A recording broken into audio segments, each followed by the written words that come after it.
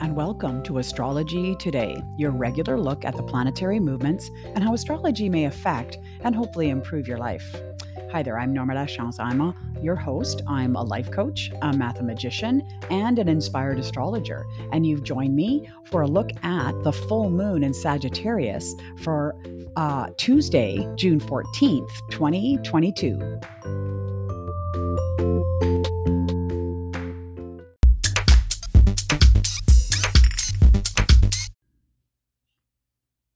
Welcome to the podcast. And yes, happy full moon in Sagittarius. Kind of fumbled over my words there in the intro. Must be just full of that full moon energy today. We are going to talk all things full moon and then just a peek forward for the week. Of course, back on Friday to talk about the weekend.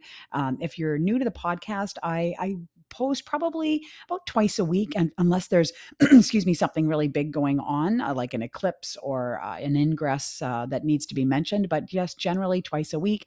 It's a newer format that I've started since I've been doing this podcast and been just super successful, really enjoying kind of that longer look over a few days. My goal, of course, is always to share with you what I see from an astrological perspective, but also that you learn something about astrology. Of course, if you have any questions about your natal chart or something in general about astrology, certainly send that to me. The best way to reach me is through my email, which is astrologydiva, that's DVA, at gmail.com. Okay, let's get to this full moon.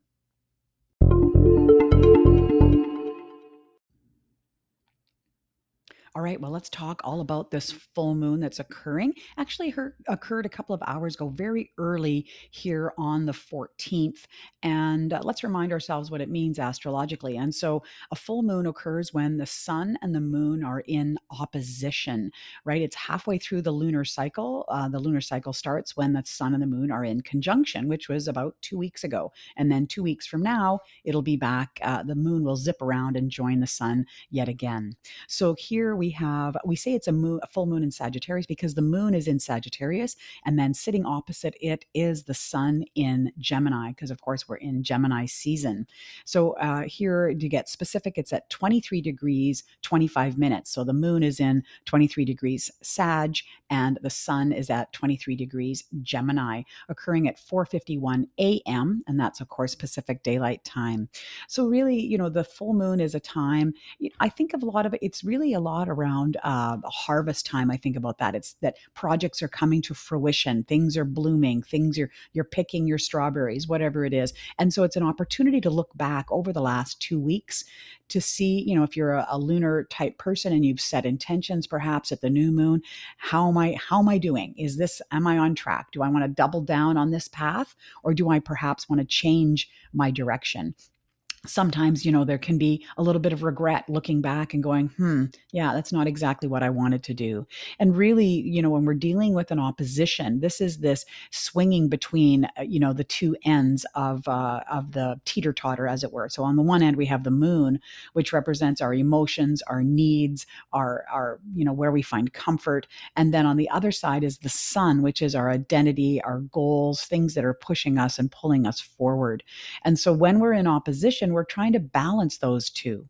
Now, added to this particular full moon is a T-square, which is kind of adding a little bit of snap to the full moon energy. And this T-square, of course, involves the sun and the moon in opposition. And then both of those planets are squaring Neptune. And this is creating, it's a mutable T-square, which means it's very malleable and open to change and perhaps growth. But here we are, when we're trying to balance those wants and those needs, there may be, a catalyst of your imagination or your idealism that is really causing you to kind of consider, well, are my needs and my wants being met? The other thing that Neptune can do is it kind of tends to blur and make things a bit foggy. And so some boundaries or, your ability to blend with others, you kind of float around, think of it like water where you're just blending with others. And so this can be, a place where you get relief from, trying to get your needs and wants met, but it also can be the catalyst of that. Now, when we want to look more specifically at the full moon, we need to look at the house position. And so I'm going to do that with some individual charts.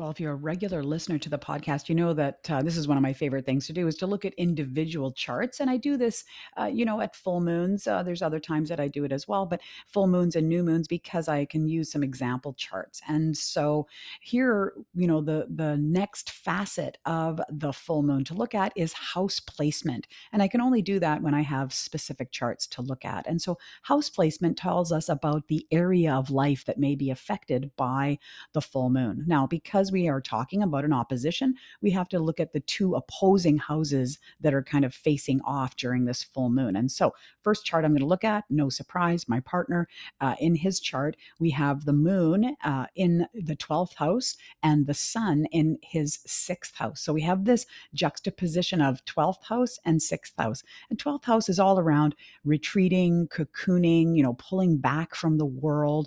And so here he may be finding comfort or getting his needs met when he pulls back and just really kind of, cocoons in to take care of himself, opposed to 6th house, which is all around daily routines, perhaps his work environment. And so by perhaps pulling back a little bit, taking care of himself, he's better able to reach his goals around his daily routines, his health, perhaps, and, that work environment.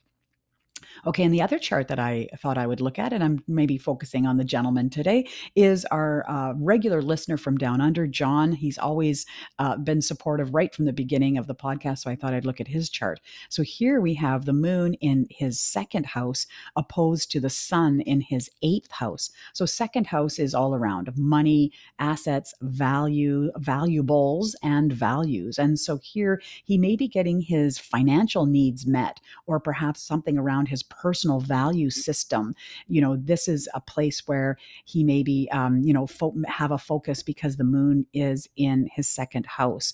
Now, keep in mind with the moon in Sagittarius, this is around, exploring, positivity. And so there may be a real lift here in terms of his financial needs getting met, as opposed to facing off against that is the sun in his 8th house. And this is maybe around his goals, around perhaps shared values that he has with a group of people or shared assets. And this could be about common property. It may be around debt or inheritance and perhaps some goals represented by the sun that he is striving towards.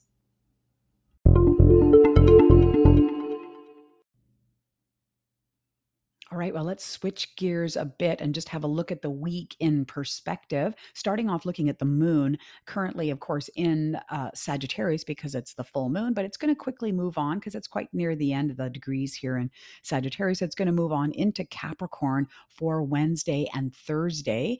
And the moon in Capricorn might feel a bit more grounding. Those of you that love to cook and, to really get those physical needs met may be coming to the forefront as Capricorn, of course, is an earth sign.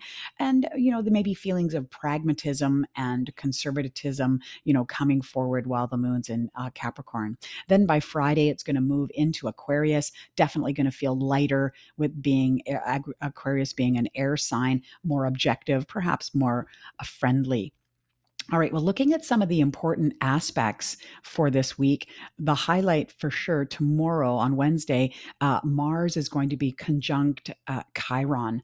And so this can really be around, Mars is the planet of defense, of action, getting the thing, dynamism, really, putting pedal to the metal, as it were, boots on the ground. And so combined with Chiron, which is the wounded healer. So there may be some triggering actions, some actions that you may be doing to actively heal some old wounds, maybe coming to the forefront as the conjunction is exact tomorrow. As well, starting tomorrow, we have another mini grand trine, but this one's a little bit different than the one we had a week or so ago. This one, again, involving Pluto, trined with Venus. And so here, this is very much a supportive and powerful love that may be coming forward, or a set of values. And it's both an earth sign. So this is going to be quite supportive of the apex planet, which is Neptune, all around imagination and idealism. And so there may be, opportunities here for transforming or powerful love to support your idealism or perhaps your imagination. And that's going to be in effect for a week until next Wednesday. when again it moves on. And then finally on Thursday, another exact conjunction, Pluto conjunct Pluto, or Pluto conjunct the moon, rather, sorry. So, yes, the moon conjunct Pluto. And this is going to really support that mini grand trine as well, as it's the peak of these powerful emotions, coming forward.